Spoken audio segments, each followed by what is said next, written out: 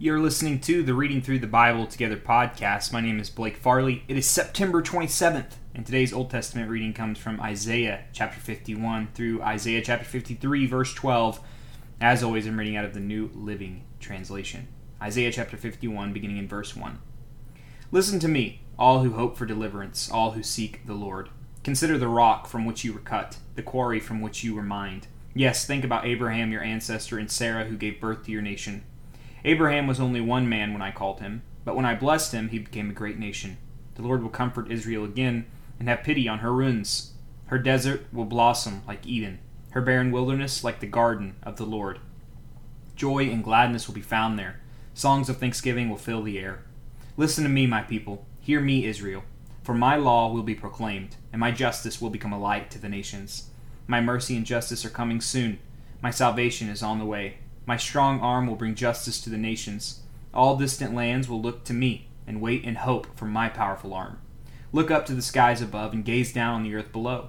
For the skies will disappear like smoke, and the earth will wear out like a piece of clothing. The people of the earth will die like flies, but my salvation lasts forever. My righteous rule will never end. Listen to me, you who know right from wrong. You who cherish my law in your hearts. Do not be afraid of people's scorn. Do not fear their insults. For the moth will devour them as it devours clothing. The worm will eat at them as it eats wool. But my righteousness will last forever. My salvation will continue from generation to generation. Wake up, O Lord, clothe yourself with strength. Flex your mighty right arm. Rouse yourself as in the days of old, when you slew Egypt, the dragon of the Nile. Are you not the same today, the one who dried up the sea, making a path of escape through the depths, so that your people could cross over? Those who have been ransomed by the Lord will return. They will enter Jerusalem singing, crowned with everlasting joy. Sorrow and mourning will disappear, and they will be filled with joy and gladness. Yes, I am the one who comforts you. So why are you afraid of mere humans, who wither like the grass and disappear? Yet you have forgotten the Lord your Creator, the one who stretched out the sky like a canopy, and laid the foundations of the earth. Will you remain in constant dread of human oppressors? Will you continue to fear the anger of your enemies? Where is their fury and anger now? It is gone. Soon all you captives will be released. Imprisonment, starvation, and death will not be your fate. For I am the Lord your God, who stirs up the sea, causing its waves to roar. My name is the Lord of heaven's armies, and I have put my words in your mouth, and hidden you safely in my hand. I stretched out the sky like a canopy, and laid the foundations of the earth. I am the one who says to Israel, you are my people. Wake up, O Jerusalem. You have drunk the cup of the Lord's fury. You have drunk the cup of terror, tipping out its last drops. Not one of your children is left alive, to take your hand and guide you. These two calamities have fallen on you, desolation and destruction, famine and war. And who is left to sympathize with you? Who is left to comfort you? For your children have fainted and lie in the streets, helpless as antelopes caught in a net. The Lord has poured out his fury, God has rebuked them. But now listen to this, you afflicted ones, who sat in a drunken stupor of wine. This is what the sovereign Lord, your God and defender, says. See, I have taken the terrible cup from your hands. You will drink no more of my fury. Instead, I will hand that cup to your tormentors, those who said, we will trample you into the dust and walk on your backs. Chapter 52, verse 1. Wake up, O Zion. Clothe yourselves with strength. Put on your beautiful clothes, O holy city of Jerusalem. For unclean and godless people will enter your gates no longer. Rise from the dust, O Jerusalem. Sit in a place of honor. Remove the chains of slavery from your neck, O captive daughter of Zion. For this is what the Lord says. When I sold you into exile, I received no payment. Now I can redeem you without having to pay for you. This is what the sovereign Lord says. Long ago my people chose to live in Egypt. Now they are oppressed by Assyria. What is this, asks the Lord? Why are my people enslaved again? Those who rule them shout in exultation. My name is blasphemed all day long. But I will reveal my name to my people, and they will come to know its power. Then at last they will recognize that I am the one who speaks to them. How beautiful on the mountains are the feet of the messenger who brings good news. The good news of peace and salvation, the news that the God of Israel reigns. The watchmen shout and sing with joy, for before their very eyes they see the Lord returning to Jerusalem. Let the ruins of Jerusalem break into joyful song, for the Lord has comforted his people.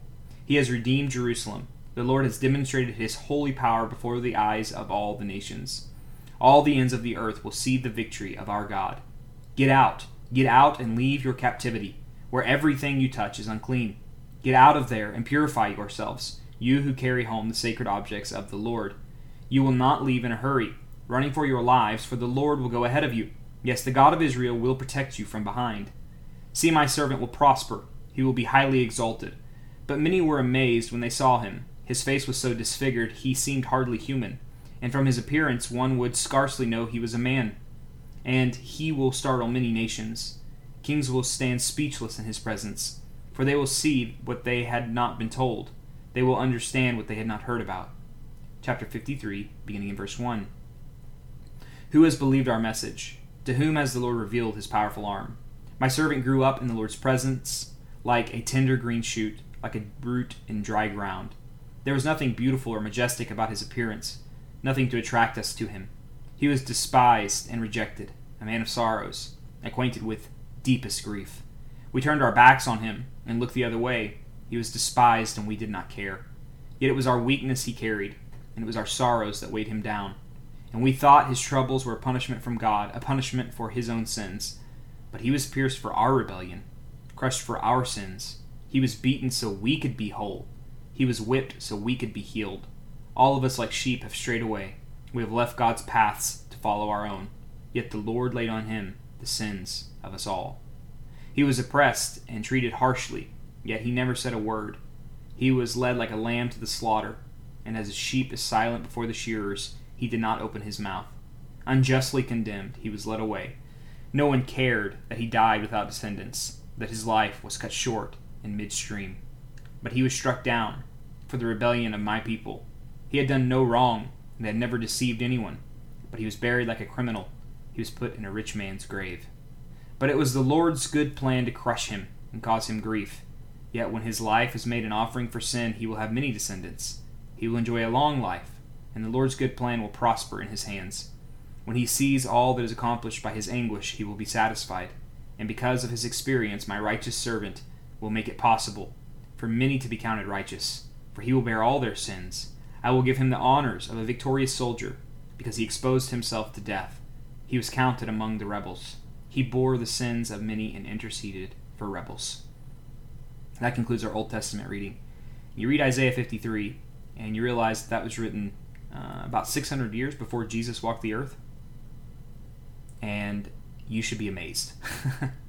I don't know how you read Isaiah 53 and then look at the life of Jesus and not see Jesus as the fulfillment of the Scriptures. Truly amazing. I mean, you would think somebody wrote that about Jesus after seeing his life, but this is 600 years before. New Testament reading comes to us from Ephesians chapter 5, beginning in verse 1. Imitate God, therefore, in everything you do, because you are his dear children. Live a life filled with love, following the example of Christ. He loved us and offered himself as a sacrifice for us, a pleasing aroma to God. Let there be no sexual immorality, impurity, or greed among you. Such sins have no place among God's people. Obscene stories, foolish talk, and coarse jokes, these are not for you. Instead, let there be thankfulness to God. You can be sure that no immoral, impure, or greedy person will inherit the kingdom of Christ and of God. For a greedy person is an idolater, worshiping the things of this world. Don't be fooled by those who try to excuse these sins, for the anger of God will fall on all who disobey him. Don't participate in the things these people do. For once you were full of darkness, but now you have light from the Lord. So live as people of light, for this light within you produces only what is good and right and true. Carefully determine what pleases the Lord. Take no part in the worthless deeds of evil and darkness. Instead, expose them. It is shameful even to talk about these things that ungodly people do in secret. But their evil intentions will be exposed when the light shines on them, for the light makes everything visible. This is why it is said, "Awake, O sleeper, rise up from the dead, and Christ will give you light." So be careful how you live. Don't live like fools, but like those who are wise. Make the most of every opportunity in these evil days. Don't act thoughtlessly, but understand what the Lord wants you to do. Don't be drunk with wine, because that will ruin your life. Instead, be filled with the Holy Spirit, singing psalms and hymns and spiritual songs among yourselves, and making music to the Lord in your hearts. And give thanks for everything to God the Father, in the name of our Lord Jesus Christ. And further submit to one another out of reverence for Christ. For wives, this means submit to your husbands as to the Lord. For a husband is the head of his wife, as Christ is the head of the church. He is the Savior of his body, the church. As the church submits to Christ, so you wives should submit to your husbands in everything. For husbands, this means love your wives, just as Christ loved the church. He gave up his life for her, to make her holy and clean, washed by the cleansing of God's word. He did this to present her to himself as a glorious church without a spot or wrinkle or any other blemish. Instead, she will be holy and without fault. In the same way, husbands ought to love their wives as they love their own bodies. For a man who loves his wife actually shows love for himself. No one hates his own body, but feeds and cares for it, just as Christ cares for the church. And we are members of his body. As the scriptures say, a man leaves his father and mother and is joined to his wife, and the two are united into one. This is a great mystery, but it is an illustration of the way Christ and the church are one. So again I say, each man must love his wife as he loves himself, and the wife must respect her husband. And now moving into our Proverbs reading, it's going to come to us from verse 7 of chapter 24. Wisdom is too lofty for fools. Among leaders at the city gate, they have nothing to say. And finally, we will be reading Psalm 69, verses 19 through 36 for our psalm of the day. As always, I would encourage you to read this in a posture of prayer. This is the 69th Psalm, verses 19 through 36. You know of my shame, scorn, and disgrace. You see all that my enemies are doing.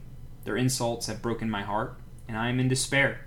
If only one person would show some pity. If only one would turn and comfort me. But instead they give me poison for food. They offer me sour wine for my thirst.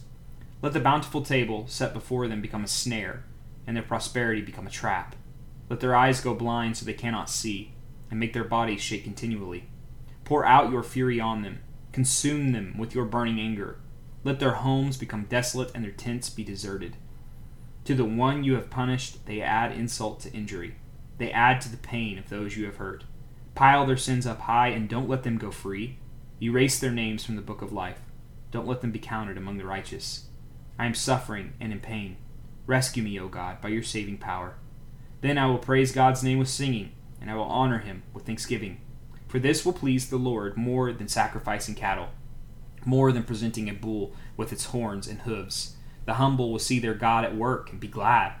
Let all who seek God's help be encouraged. For the Lord hears the cries of the needy. He does not despise his imprisoned people. Praise him, O heaven and earth, the seas and all that move in them. For God will save Jerusalem and rebuild the towns of Judah. His people will live there and settle in their own land. The descendants of those who obey him will inherit the land, and those who love him will live there in safety. Lord, thank you that you have rescued those of us who trust in your Son Jesus with your saving power. Lord, and we will be people who praise your name with singing and honor you with thanksgiving. God, we love you and praise you. It's in your name we do all things. Amen. Well, friends, thank you for joining me for today's reading. I hope that you enjoyed it as much as I did, and hope to see you back here tomorrow as we continue our journey reading through the Bible together.